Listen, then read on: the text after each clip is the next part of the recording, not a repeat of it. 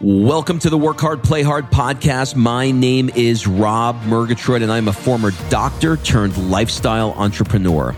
Each week, I interview some of the best minds on the planet on the science of achievement and the art of fulfillment. Come take this journey with me. Excuses are over. It's time to live.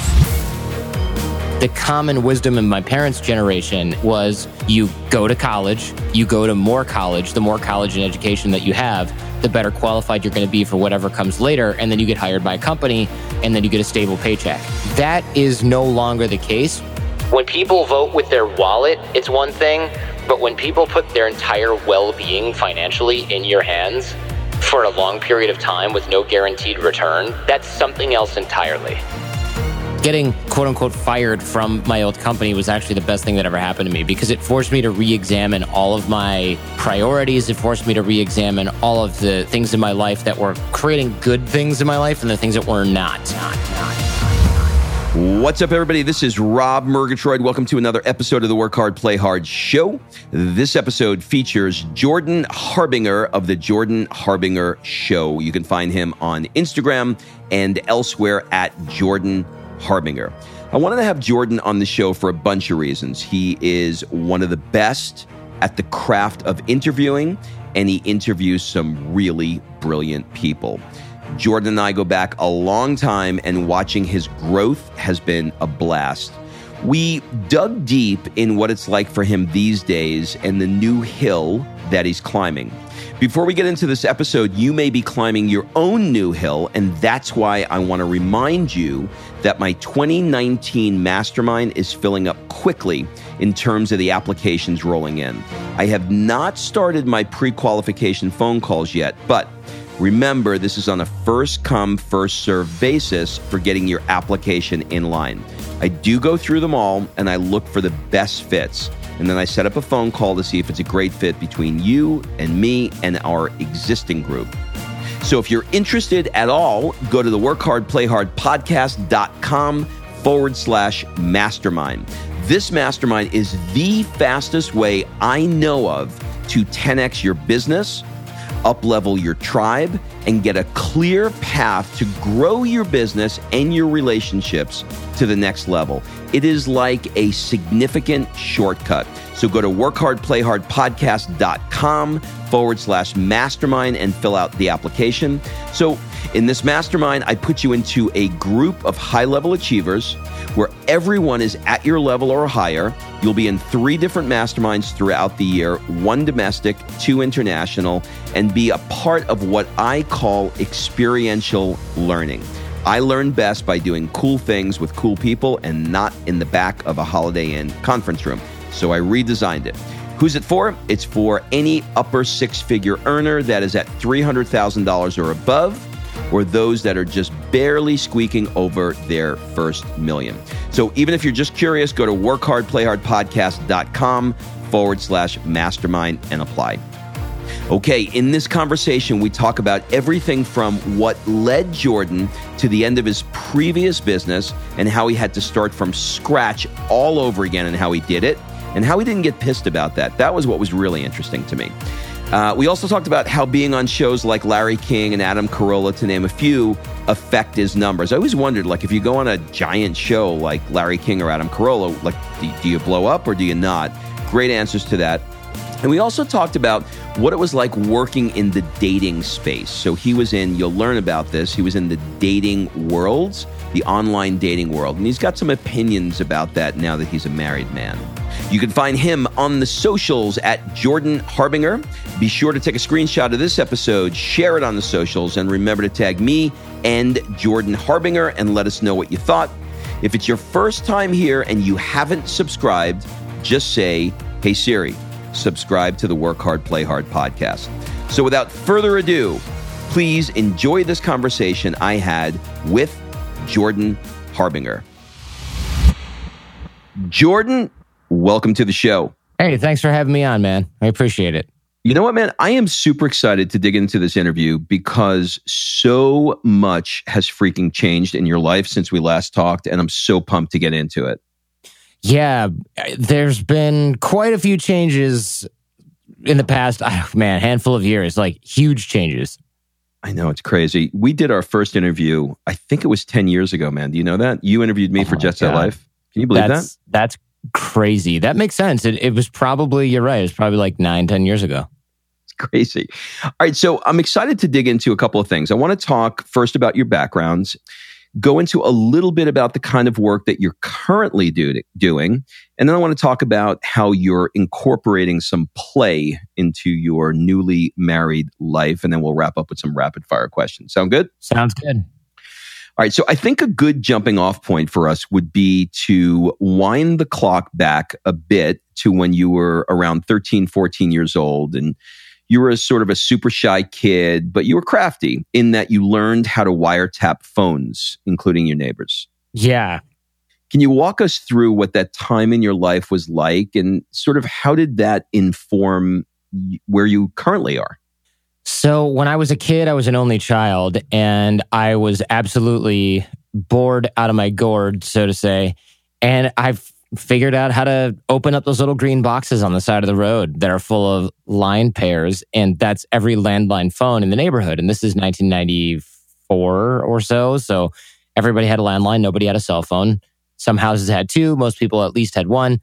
And so I was able to listen in on phone calls, because really all you need is a phone with alligator clips on the back end that will amplify the signal coming through those line pairs. They are completely not secure at all. And that was what I started doing. And there was one right near my house, and I would go back there and listen for hours and like put my bike next to the box and just listen and listen and listen. And then as cell phones started to become more, I wouldn't say ubiquitous, but certainly some people had them, especially in my area near busy streets, I got a cell phone, a used one, and I programmed it to listen to cellular channels. And I was able to essentially listen to those phone calls too. And I was mostly interested at that time in the system, like how's the phone work? How's the technology work? How do radio frequencies, signals, and all that stuff work? But I then got interested in the people talking on the phones, because I heard a neighbor of mine, and he was getting a divorce. And I remember seeing him, and he was like not super nice, and he was kind of like what we might call in modern parlance, kind of a douche. You know, he had like a Corvette that he would drive around way too fast in the neighborhood, blasting his music with the top down. It's like, who are you impressing? But he also lived with his mom, which I thought was kind of, classic insecure guy move, to have that kind of car while living with your mom and be really showy about it. And so he was getting a divorce, and he would talk to his mom on the phone sometimes or maybe it was his aunt, because I guess he did live with his mom. So I hadn't really thought about that. He talked to somebody older on the phone, and he would be all like, woe is me. And then he would talk to his sister, and he would be kind of like, woe is me. What's my ex-wife's problem, or soon to be ex-wife's problem? Then he'd talk to his buddies, and he'd be like, whatever, I don't even care. If she wants this, she could come and get it, like tough guy. And I just remember thinking, if this guy was the same way with his sister and mom as he was with his soon-to-be ex-wife, he would not be in this situation. And as a 14-year-old kid, that was kind of a funny realization, because I'm just thinking, how does this guy not know that? And I started, that was probably for me one of the first times that adults became three-dimensional people with feelings and problems. Because I was, as a kid, and you probably don't remember this because I barely do, as a kid, your parents are the only people that you kind of know well that are adults. And otherwise, adults like drive you places sometimes, yell at you, feed you stuff, give you homework. That's pretty much it. Soccer coach yells at you, gives you, an apple or something, right? Like, that's what adults are. They're like this sort of alien entity. And you don't know, you're not familiar with the ins and outs of their lives. You might hear your parents talking about other adults, but you don't even know what's going on. Like, oh, the Hendersons are behind on their house payments. Shelly was telling me. You don't know what that means, and you don't care. You're like playing Nintendo and watching Perfect Strangers reruns. So that was the first time where I had somebody talking about things that were very adult topics and not censoring it or talking down to me as a kid. So I had this early initiation into that. And we all know other kids that had early initiations into things that were way too adult, and they turn out poorly, right? Like people whose parents are drug addicts and there's violence in the house and drugs and drinking and stuff. That's bad, right? But this was kind of like, here's just enough of a window to get you curious and teach you things while still being sheltered from all of this drama. Around that age, you were sort of like we talked about. You were sort of shy. You're listening in on the phone calls, and you're sort of coming into your own there. What did you?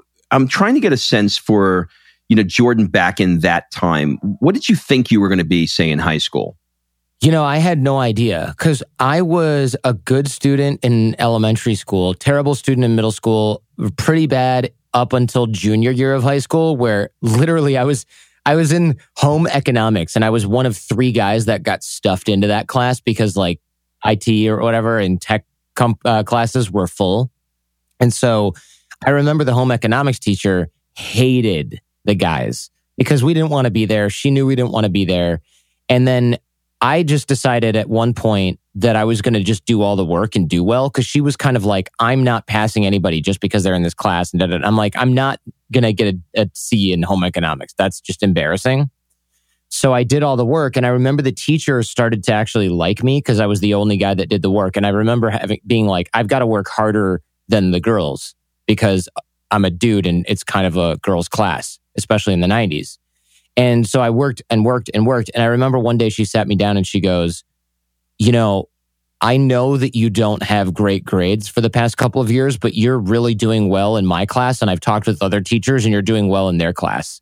And she's like, I know I'm not supposed to know all this stuff, but I'm a teacher and I don't care. And she goes, you're capable of doing the work.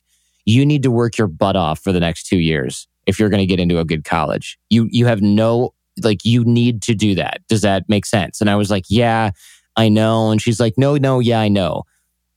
Do you understand? And I was like, yeah, I got to start off with a bang. She's like, you have to start off with a bang. You're already 2 years behind. You can do it. It's going to be fine. You just have to work in those other classes like you're working in my class.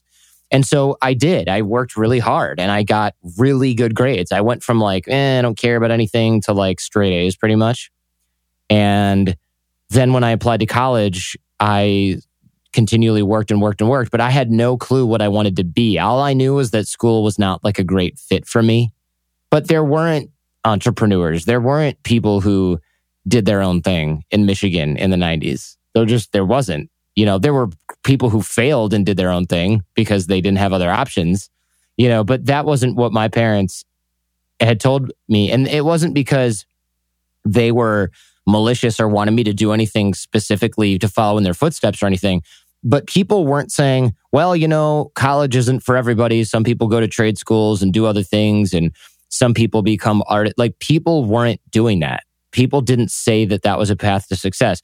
The common wisdom in my parents' generation and a little bit later, and that persisted throughout raising kids in the 80s, 90s, and probably early aughts, was you go to college, you go to more college. The more college and education that you have, the better qualified you're going to be for whatever comes later. And then you get hired by a company and then you get a stable paycheck. That is no longer the case, but I don't blame anybody for telling me that in the 90s because that was absolutely true back then. This is Motor City before the economic collapse where all the manufacturing moves out. These are people, this is a generation of parents that grew up, worked for General Motors or Ford, retired in 30 years and were happy and that was it. So that was a very good, obvious path. And for me, I was like, that sounds miserable, but maybe I'm just immature and don't get it. But you still sort of did it anyway. I mean, you wound up, you decided to go to law school. You took a job on Wall Street, and then you sort of got out of that, and you found yourself in the world of the art of charm. So maybe we can just take a quick second here and explain for people who aren't familiar, what is the art of charm, and why did you decide to do it after you followed this path of school that we're talking about?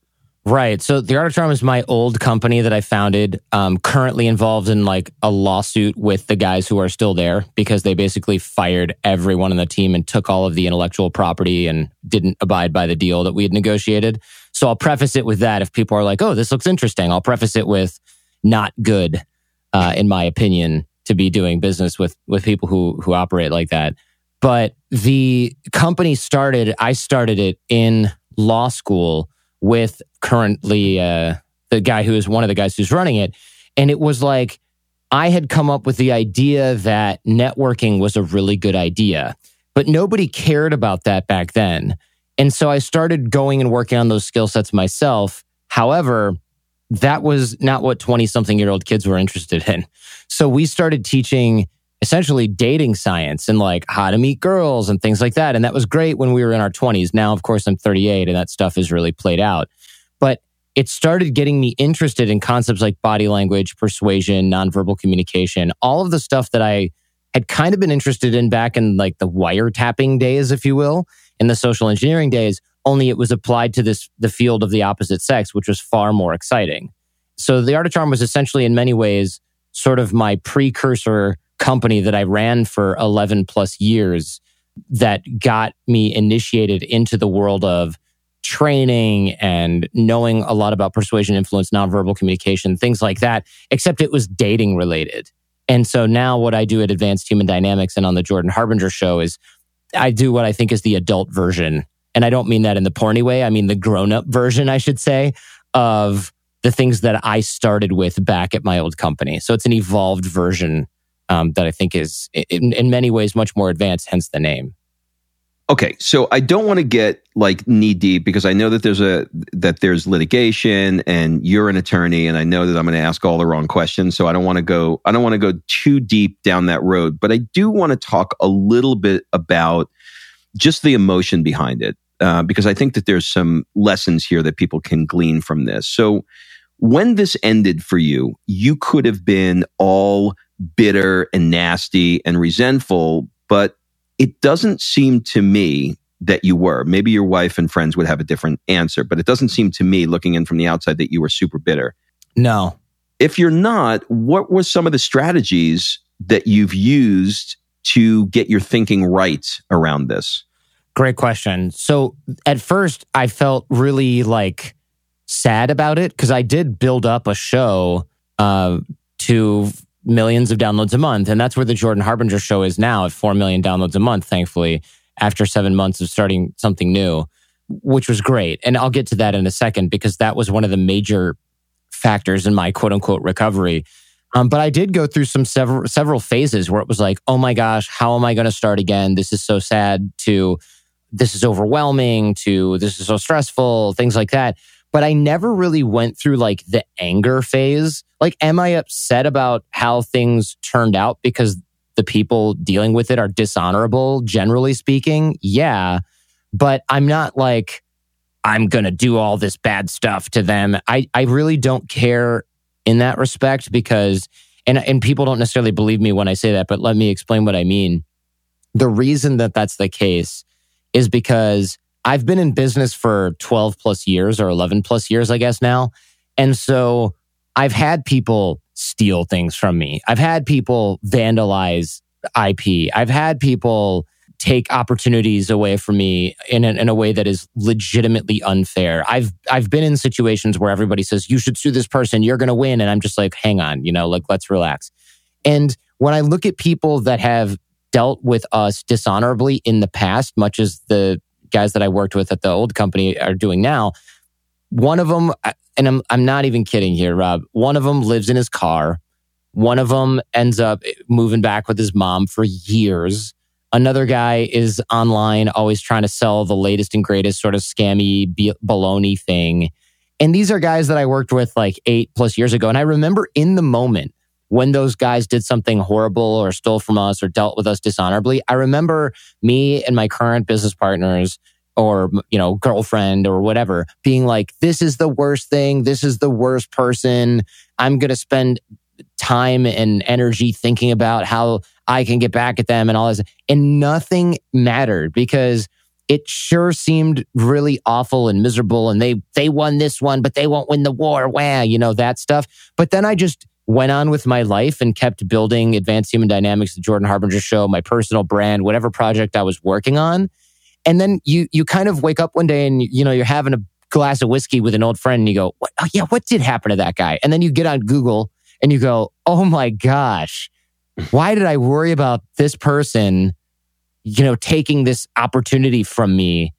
And then I was all like catastrophizing in my head. They're going to then get other opportunities and then I'm going to lose my business and I'm going to have to do it. No, they're going to live in their car.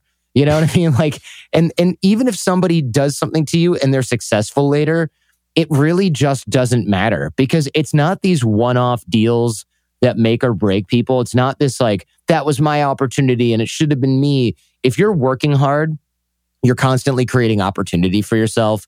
You're constantly creating good content. You're constantly engaging your show's fans if that's what you're doing. You're constantly working on your email, your marketing, your social media, the product quality that you have. People, you can outwork other people just like I outworked people in freaking home economics, right? It's not the one project where someone stole your homework and then they got an A, but it was you who did the work, right? It's you getting an A on the weekly project for the entire semester that gets you a good grade. So to take that analogy further, it really isn't something that I knew in the moment that it was awful and I had to start from zero with the Jordan Harbinger show. But now I look back and I have every single day a new note from new fans. Hey, I love this. It's better than the old show. Hey, I love what you're doing. Hey, thanks for continuing what you're doing. You know, my social media, my downloads, my sponsorships, everything is up from even the peak of where I was with the old company. And I started from zero in February of this year. So it really didn't make, I knew it was going to take me a few years to recover. I didn't think it would happen within a year. Well, what's so interesting about this process is, you know, as I aged and was listening to your show, I started to not be the old show. I started to not be able to identify some of the things, you know, when you were talking about things that were in the toolbox, let's say. And I found myself not listening to the show more and more. But then you had some really great people on, and you're such a good interviewer that I was like fighting through that part of the show to listen to. It's kind of like I'm not a big sports guy, but I like to listen to Jay. Is this Jay Marr? Is that his name? Jay Marr? Yeah, a good friend of mine. I love that guy. Such a funny dude. He's funny. He's interesting. But when he gets into sports, it's like, you know, like I'm not a sports guy. Right. So I had that same thing. So for me now, listening to your show is so freaking good. I mean, you are right up there with the best of them, you know, whether it's Tim Ferriss or Joe Rogan or any of the ones that a podcast listener would know. I mean, you are at the top of that chain for sure. Thank you. You're welcome. What lesson did you learn the most through that process? Through which process? The process of ending the Art of Charm, starting your new podcast, and being where you currently are now. Look, when you look back on this, there's always a lesson for me anyway. I mean, I don't want to get like, you know, too esoteric or go too deep into outer space, but, you know, was there some cosmic lesson for you that looking back on this, you're like, okay, this is the writing on the wall. I didn't see it and I should have. Yeah, there were a few. And some of these are going to sound self-serving / arrogant, but you asked and I'll tell you because it is sort of something that I've had to come to. I had to face it. And I know that doesn't sound like usually when people face good things, they're happy. But for me, it was like a process. When the old company, when I, you know, essentially split off from the old company, they fired everybody that worked with me closely. So it was like 30 plus people and they didn't pay them. And those people, I thought, oh my gosh, they're going to blame me. This is such a disaster. I can't believe it. You know, there's all these horrible things that are going to happen as a result.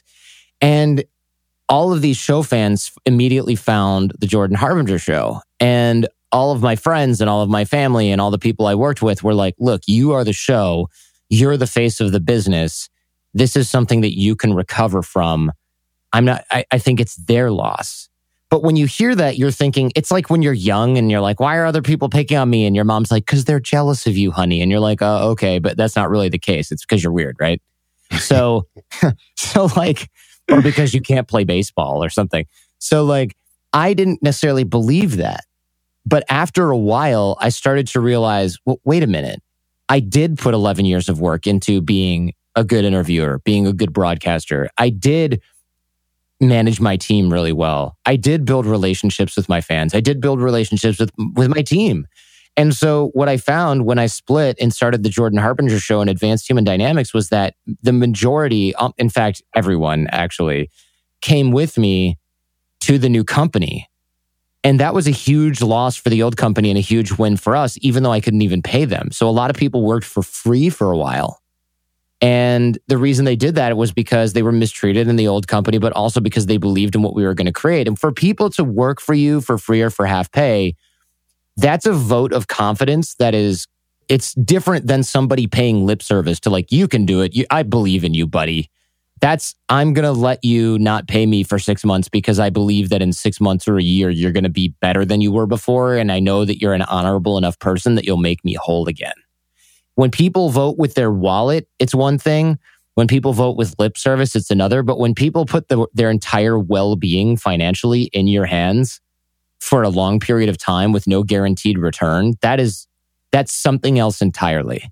Does that make sense? Yeah, it makes perfect sense. And, if you think about it, what is the commonality here? The commonality is you. I mean, the downloads went right up to where they were previously because of you. The employees came with you and they weren't tied to money because of you.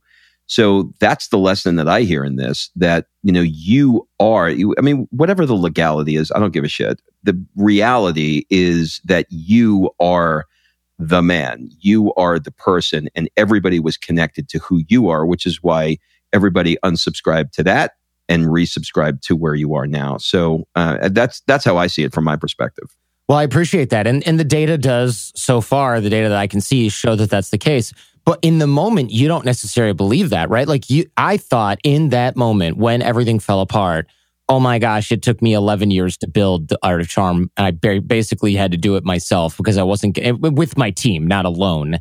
But, with my team, I didn't have investors. I didn't have competent partners, and in the building of a podcast, because none of us were. We didn't know what we were doing, right? I had to learn that all. I'm including myself in that bunch as well. And so that was something that I thought was extremely difficult, scary. But what people told me who were smarter than me and had more experience, more experienced entrepreneurs, they said, look, it took you 11 years because you didn't know what you were doing. It's going to take you 2 or 3 years maximum because now you do. And I was like, but I don't know. People find you slowly and they're like, just do the 20% of everything that actually worked from the old company and bring it to the new one. And most importantly, it was utilizing my network. And that's why going back to what I teach most of the time now with advanced human dynamics and stuff like that is my network was and is by far the most important lever. And that was the thing that everybody underestimated when the company split was I think that my old business partners thought, we're just going to take the show, we're going to take the email list, and we're going to take the website and screw Jordan. And he's never going to be able to do anything because we have all the assets. But that wasn't really the case. No. They have those assets. But the important thing was actually the relationships that I had with every single person that I interviewed, every single person that I've been talking to, all of the fans. Those are the real assets. You can rebuild an email list. You can rebuild a podcast back catalog. You can rebuild web traffic in the way that you need to. What you can't do is start a brand over from zero and then go, hey, you know how you liked that guy I worked with? Well, you're supposed to like me now. That doesn't work. No, it doesn't. All right, so let's take a right turn. What you are known for sure, is podcasting. And when I put a tweet out asking what questions to ask you, 90% of the questions were with regard to podcasting because, as you and I know, everybody and their brother now wants to have a podcast. I have no idea really what it takes to have a good podcast. So I thought I would serve a few of those questions if you're down for it. Sure. All right. So you are one of the guys who get the A-list guests. And like I said earlier, I put you up there with, the big boys, the Joe Rogans, the Tim Ferrisses, et cetera. What makes a good podcaster? Well, different people have different questions for that. So when I look at people's strengths, Tim's he's really good at breaking things down, but he's not necessarily going to be more entertaining or more energetic or more prepared, for example, with a guest. But his strength on his show is he'll get a really interesting investor and he'll be like, this is what this guy is thinking about, right? What Joe Rogan does, he's funny. He's got such a goofball mindset. He'll get a really big name celebrity in there and he'll rap with them and get them for 3 hours and get them to say all kinds of funny stuff or talk about things or get them to smoke weed or whatever. And that makes his show entertaining and funny. But I don't necessarily have those. What I do is I will grab a guest and I will read their book and I will watch all of their talks and I will prepare more than anyone else. I will know the subject matter so well that I'm able to ask them questions about that subject matter. That's not just, hey, I looked at the cover of your book and now I have random questions that I could have gotten the answer to by simply reading the synopsis online. I'm asking advanced questions, and I also have the guest teach the audience what they actually know and how to apply it. So our show, the Jordan Harbinger Show, every episode has worksheets, and the show notes contain the worksheets. And in the worksheets, it's like, okay, we just learned about Alzheimer's disease and how to do certain things to stave that off or recover from it. Okay, we learned negotiation tactics on how to negotiate a raise or save money on a car. Here are these 10 things that you can do to apply those skills so that you remember them and things like that. And that is actually quite important, because that's what makes a good podcaster for a smart audience is, am I coming away having learned something? So when you listen to Tim Ferriss, you learn how someone else thinks. When you listen to the Jordan Harbinger Show, you learn how someone else thinks, and you can apply what they know for yourself. And when you listen to Joe Rogan, you learn a lot about that person. But do you have it's a 3-hour long show. There may be 18 minutes in there where like that was really informative. But again, I don't know if you can particularly apply what that person knows. And I don't mean that in any sort of derogatory way. Like, I enjoy both of those shows. It's just that we all have different strengths. If you're looking for a funny show, I would choose Rogan over Tim Ferriss. And if you're looking for a big celebrity, I would choose Tim Ferriss over the Jordan Harbinger Show for the most part, right? That's why I think we probably have so much overlap, is because there's so many people that listen to Tim Ferriss and Joe Rogan and the Jordan Harbinger Show, because we offer those different things, but they're all for, at least most of the episodes are for people that like to learn, that are intelligent, that are educating or self-educating, that want to be able to learn something that they can hopefully later on actually use. That's such a great analogy. Like, I listen to the Joe Rogan Show when I'm doing laundry. Yeah. It's like, it's taking my mindless task and making me laugh. But, Tim Ferriss is a little different and yours is a little different. So that's actually a really great point. How do you think about podcasting now from when you started? In other words, is there anything that you've changed your mind about through the years? Good question. Yes. There are certainly things that I've changed my mind about through the years. I'm trying to think about, you know what? Here's one. I wouldn't say brag, but I used to be kind of like, cocky's probably the right word. A little more ego?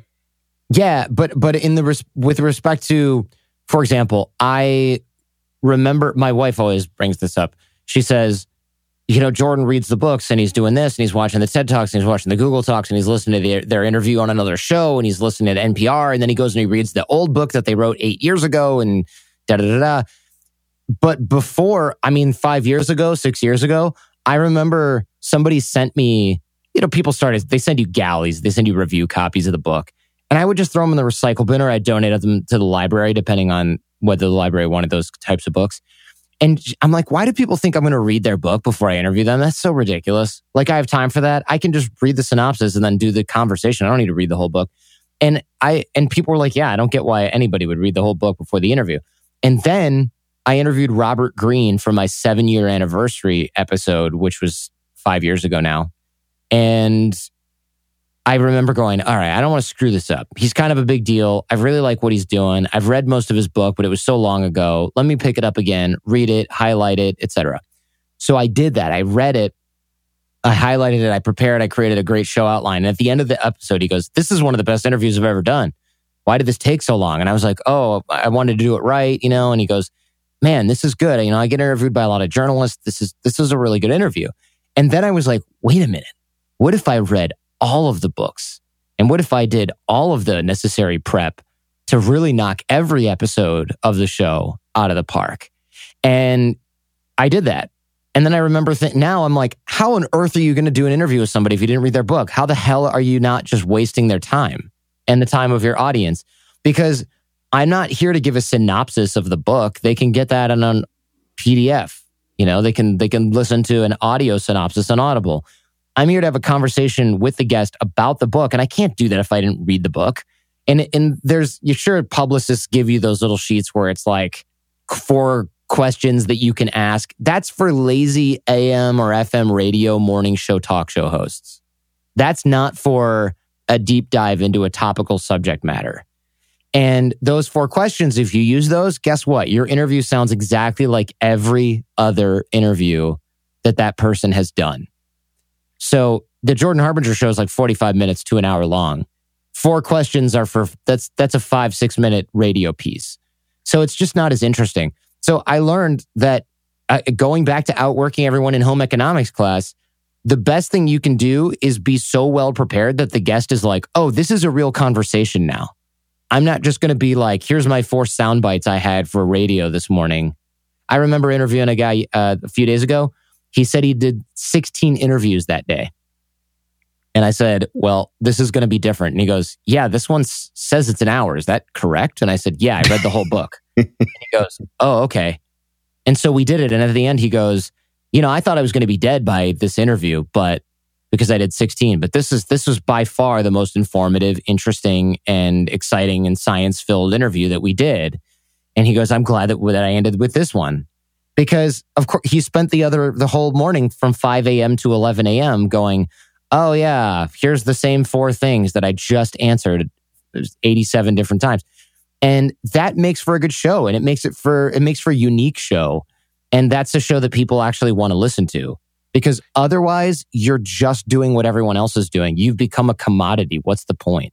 Yeah, plus you get them off their game, and they're telling the same freaking story that you don't even know if it actually happened the way they're telling it because they've told it so many times that you're just not getting reality there. But was there a particular inflection point for you that accounted for the hockey stick growth in downloads that you had with podcasting? In other words, were you on somebody's show? Or did somebody write an article about you where you're like, right after this happened, I exploded? No, that's the disappointing / I guess interesting part about podcasting. There was never like a big break. And I spent 11 years trying to figure out what that big break might be. And it was like, oh, I'm going on Tony Robbins. And it's, yep, you get a big boost. Oh, I'm going on this other giant show. I'm on Adam Carolla and you get a boost. But then you go on Adam Carolla again, and it's like, okay, the boost is sort of faded. A couple of people stuck with you. The rest of them didn't, and you build these little bricks one at a time. And so when I look at my growth graph, there isn't like explosive growth here, explosive growth there, explosive, and then, a curve. It goes for over the course of years, it just goes up very, very slowly. And it just continually trended upward, which is good because a lot of shows, they trend downward and then they trend upward again. We really only had even remote downward trends in like December and then early January. And then it's like, oh, back up again. And that's something that we'd seen just for years. And so that's what we see now is just upward growth, but it's not continual. There is no hockey stick. It's really a slow grade incline. So crazy. A buddy of mine's an actor, and he was in, he did a lot of bit roles and stuff, but then he gets to Titanic, and he's the Italian kid at the beginning of the movie.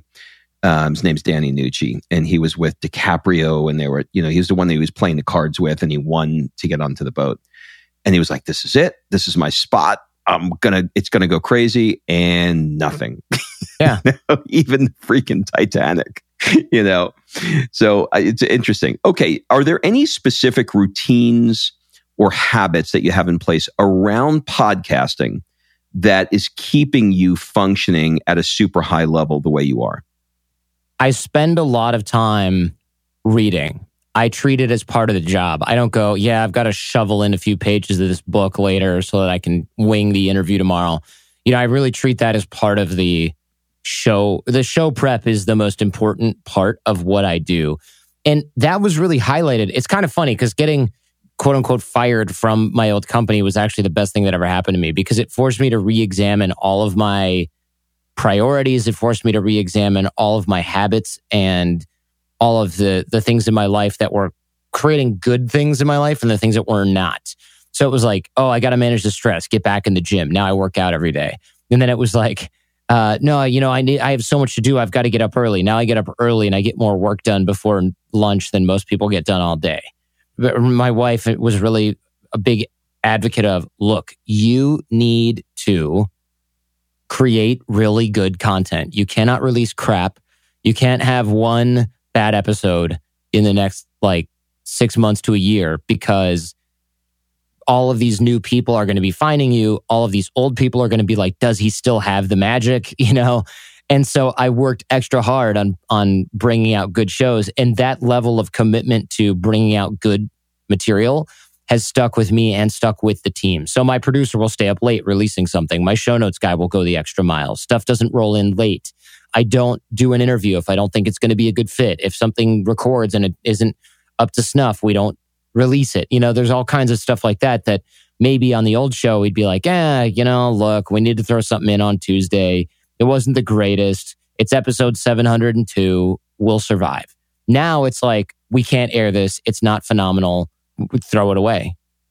Yeah, the quality is much, much higher. How do you find rapport with guests that, you're really good at rapport. You're extraordinarily articulate. You just got that thing. Like, you just have the ability to communicate better than almost anybody I know. How do you find rapport with guests that you're not clicking with? And does that ever happen to you? It does, yeah. It does happen a lot, especially if you're doing an interview that's remote and they're on Skype or Zencaster or whatever, and you don't know them well and they're a different generation. And you can really get some people that, especially, and look, sorry, scientists, but a lot of scientists are like this, because I think a lot of people who work in academic environments that are surrounded by a bunch of PhD candidates kissing their butt all the time, and also aren't necessarily maybe the most socially calibrated folks, they write a book and they're kind of like, all right, let's get to this. Let's get this over with, because they don't respect podcasts. They have to sell their book. They resent the fact that they actually have to market their work because they're coming from academia. They think it's not worth their time. And so there's a lot of people like that where it's kind of like, no matter what, they just don't want to be there. And the way that I've found works really well is I'll say something like, look, I've read the whole book and I also saw this and this and this. And then demonstrating an understanding of what they appreciate has worked really well. So for a scientist, for example, being like, I read the book and, I really like this and I really like that. And here's some questions I had about this. And they can tell by the questions that I actually cared enough to go into their work. And that generates a little rapport. The problem is it takes 20 minutes, right, of showtime to do it. That's another reason the show's an hour. There are other times where people come in and they just don't care and they don't have any respect for the platform. I'll name drop this person. I was interviewing Pauly Shore and he just didn't care. He could not have cared less. And I didn't air the show. And I remember his manager or some publicist, I think, was pretty annoyed about that. And I sent them the audio file and I said, you tell me that this is worth airing. Because in the middle of the interview, about 15 minutes in of an hour-long interview, he goes, hey, how much longer is this crap? I got some shit I got to do in the other room. Come on. And I went, well, we can let you go right now, Pauly. And he was like, okay, cool, man. Bye. I mean, he just didn't care. He was probably high. I think so, yeah. I mean, I was just thinking like, if you need to go take another hit, I'll wait, right? Oh, shit, that's so funny. Are there any particular podcasters that have impacted you? Not podcasts that you like. Is there anybody that you're like, you know what? This guy has got it going on in even a unique and different way. I mean, like we're looking at, like Malcolm Gladwell has his new thing now. There's a new podcast where they're talking about like inanimate objects, which is a very creative one. Everything is Alive, I think it's called. So there's a lot of new things out there. But is there anything for you that you're like, this is refreshing? This is really good. I mean, some of the stuff I like is just objectively kind of stupid, but so I'll go into that. Like what? Give me the stupid one. So there's one called Dexter Guff is Smarter Than You, and what it is a show that is a parody of self-help and those, these inspirational guys where they'll have some like 2-bit reality actor as the guest on the show, and they're like, how do you stay positive when you're in Hollywood and you're facing all this rejection? And the person's like, I just do yoga And I just like make sure I wake up every day with a smile on my face and be like, thank God I'm alive. And they're like, wow, it's so inspiring. There are real shows like that, right? But this Dexter Guff guy, the writers are these comedy writers from Canada, Chris Kelly and Kelly. And they just really nailed it where they'll have the guy, and it's explaining jokes is never funny. So I'll leave it at this. But they have the host going into like, oh, hey, Shelly, how you doing? Oh, I'm great. Thanks for having me on the show. Oh, where are you right now? Dubai? Oh, tell me you got a south-facing room at the Shangri-La. Oh, isn't that the best? And they're just like riffing on, oh, I flew here first class. It just so nails the self-help niche and podcasting inspiration, thought leader, influencer bullshit. And I just think it's really, really funny because it's kind of like everyone's in on that joke except for the people who are creating those shows. Right. Okay, perfect. You've actually come out from, sort of behind the podcasting table and have done a lot of in-person stuff too. I mean, I remember one night I was sitting there with Kim and we were watching Larry King and, we see your pretty face on the TV and we're like, whoa, look at him, and then there's Adam Carolla. Do you prefer doing the in-person stuff or do you like, being at home behind the mic doing the podcast? I like doing the in-person stuff. I think it's really interesting to see people's nonverbal stuff, going back to kind of what we were talking about before. That stuff is interesting for me. And you kind of don't have that, right? You don't really have that on Skype. And you also don't have it even if you're in person and you're not, let's see, this is kind of, there's something here that I'm missing.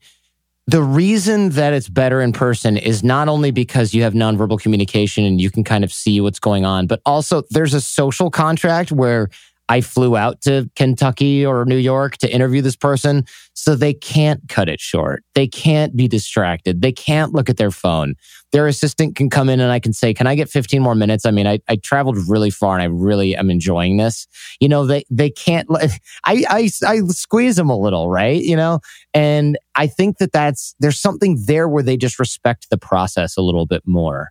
And you also end up with a connection where the guide that guides us socially, the unspoken rules of society are in full force. So if I'm sitting in front of Larry King, it's different than he sitting there on his phone in a basement going, who am I talking to right now? To his assistant, right? It's better if I'm sitting in front of him because we're on equal footing. And I think that just makes a huge difference. Yeah, and there's an energy between two people that just doesn't exist. I don't know how to put it in any other words, but when you're just hanging with somebody, there's also the nonverbals. But I think there's just, I don't know, there's just an energy when sitting there with somebody. So to that point, do you see yourself moving into either, moving to LA or New York and having people fly in to meet with you and setting up, like a Rich Roll, Lewis Howes sort of environment? No, I don't think I'll do that. As much as I'd like to do the shows in person, doing them in those cities is not really appealing to me. And I do see some of those shows where everybody comes into the studio, but I also see that that's kind of more for them to become an Instagram influencer or a YouTuber than it is to get really good rapport with the guest. And I don't want to mention anybody's name, of course, but there are a lot of low quality shows that are done in person. And so I think I can bring the in-person quality to most of what I do. And just having the numbers that I do, I can kind of drag everybody up to San Francisco anyway. Yeah, for sure. I mean, you're at the top of your game, so you get to call it, but you earned it. I mean, you've done so many years of this. All right, so let's move into the second half of the show, which is much quicker. It's the play hard round of the show. And most entrepreneurs are super driven and they just don't take the time to play. Now, play hard does not have to be champagne spraying in Saint-Tropez, which I've been accused of a lot, although it could be. It could be something as simple as making the time to read the book that you've always wanted to read. But the point is that it's something that's non-work related. So the first question is, if you could spend 1 month anywhere in the world, where would it be and why? My wife and I we love these escape rooms. And so we're probably going to go to Eastern Europe where these things are popular and just play as many as we can. And so that's probably why, because we love those things. Not because there's great geography or great food. It's really just these escape rooms. It's like a thing that they've got there in force. So crazy. I was in the elevator in my building yesterday and there's a new one here in Atlanta that everybody's talking about. But I'm so crazy claustrophobic that she was describing it to me. I was like, get the fuck, like I'm not doing that. Yeah, I don't blame you. Yeah, it depends on the room. Yeah. What's the thing that's rocking your world now that has nothing to do with work? Good question. Nothing to do with work? Yep. I mean, I've been studying Chinese for a long time and I'm starting to get good enough at it where I can understand pretty much everything that's being said to me. So that's kind of cool. And I've been studying a lot of vocab to really ramp it up. Yeah. I got kind of a new energy with it. How much time do you take off to recharge and refocus per week or per year, or how do you hit the reset button? Yeah, that's something that I wouldn't say I necessarily struggle with it. I just don't prioritize it. So I don't actually spend much / any time off. I do take time off on trips occasionally where I'll wrap in a couple of days extra. And if for example, I'm going to Australia in October and I'm going to be speaking at a conference. It's 3 days long. Then there's like a day-long speaker retreat. And then after that, I think we're staying for another week and change to hang out with friends and enjoy Australia a little bit. So we tack those things on. But I don't do that whole I'm taking 2 months and going to Greece. That sounds nice in theory, but it doesn't really work with what I'm doing. And I think I would get bored really fast. Mm-hmm. Got it. Other than time, what's the biggest block, challenge, or struggle with adding more play into your life? I'm a workaholic, so I don't go, I just don't have time. I'm just kind of I don't want to do that. I'd rather, if I have a big block of free time, I don't go, I'm going to go down to the beach and lay around. I go, I'm going to read. I'm going to read this book for the show. Okay. If you had all the time and the money to pursue any hobby or recreational activity, what would it be and why? So in other words, what's the one thing that you've always wanted to learn? I know you mentioned Chinese, but you just haven't gotten around to. Is there anything else in that area, like surfing, playing guitar? Is there anything that's been I just really would love to do that? Yeah, this is weird and probably has to do with work, but so you can disqualify it if you want. But I live so close to Stanford that I thought, what if I just go to journalism school and learn how to do all these interviews and stuff like that from an actual course, from people who've actually done this as a career instead of just figuring it out on my own, which I've been doing for the last decade and change. I would argue you don't need it, but I totally get why you want to do it. Yeah, I'm thinking about auditing some classes versus enrolling and then finding out after one expensive semester that I don't need it, For sure. I think you could actually teach the freaking class, to be honest with you. A lot of people talk about the morning routine, right? That's like the hot button question, but I'm kind of interested in your evening routine. Do you have any wind down routine that's interesting? Glass of wine with the wife, music, or nothing really to speak of? It depends, really. One thing I do for sure is I make sure that I take probiotics and vitamins and things like that, because I feel like during the day I'm go. Half the time my breakfast or lunch is just a coffee because I'm just working and I don't feel hungry or something like that. And so I need to make sure that I'm getting nutrition, eating right. But I put on blue blockers because I do like to watch Vice News or play video games with my wife or something like that. But I don't want to have blue light screwing me up. So I put on blue blockers. We change the lighting in the house to be red, kind of.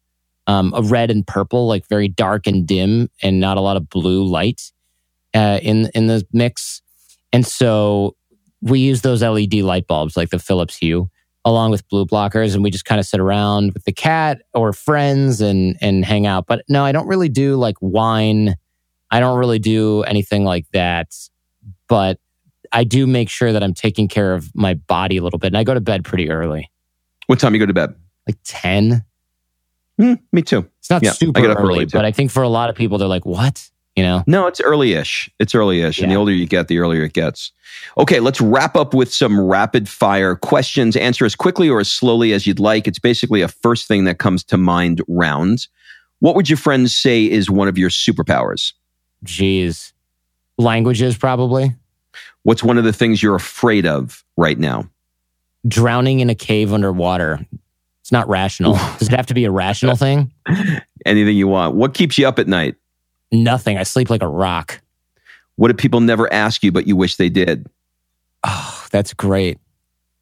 How do I get more work done? People are always asking me for shortcuts, but they're never asking me how they can actually do more of what matters. What's the one thing you want to get better at? I want to get better at interviewing, even if until I'm the best that there is. What audiobook or regular book have you re-listened to the most times?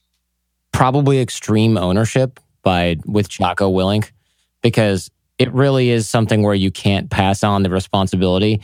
So it's a good sort of concept to have. Plus, it's got cool like combat stories in it and stuff, so it goes pretty quick. Yeah, shit blowing up always gets guys going. Exactly. What's the one thing that you own and probably should throw out but never will?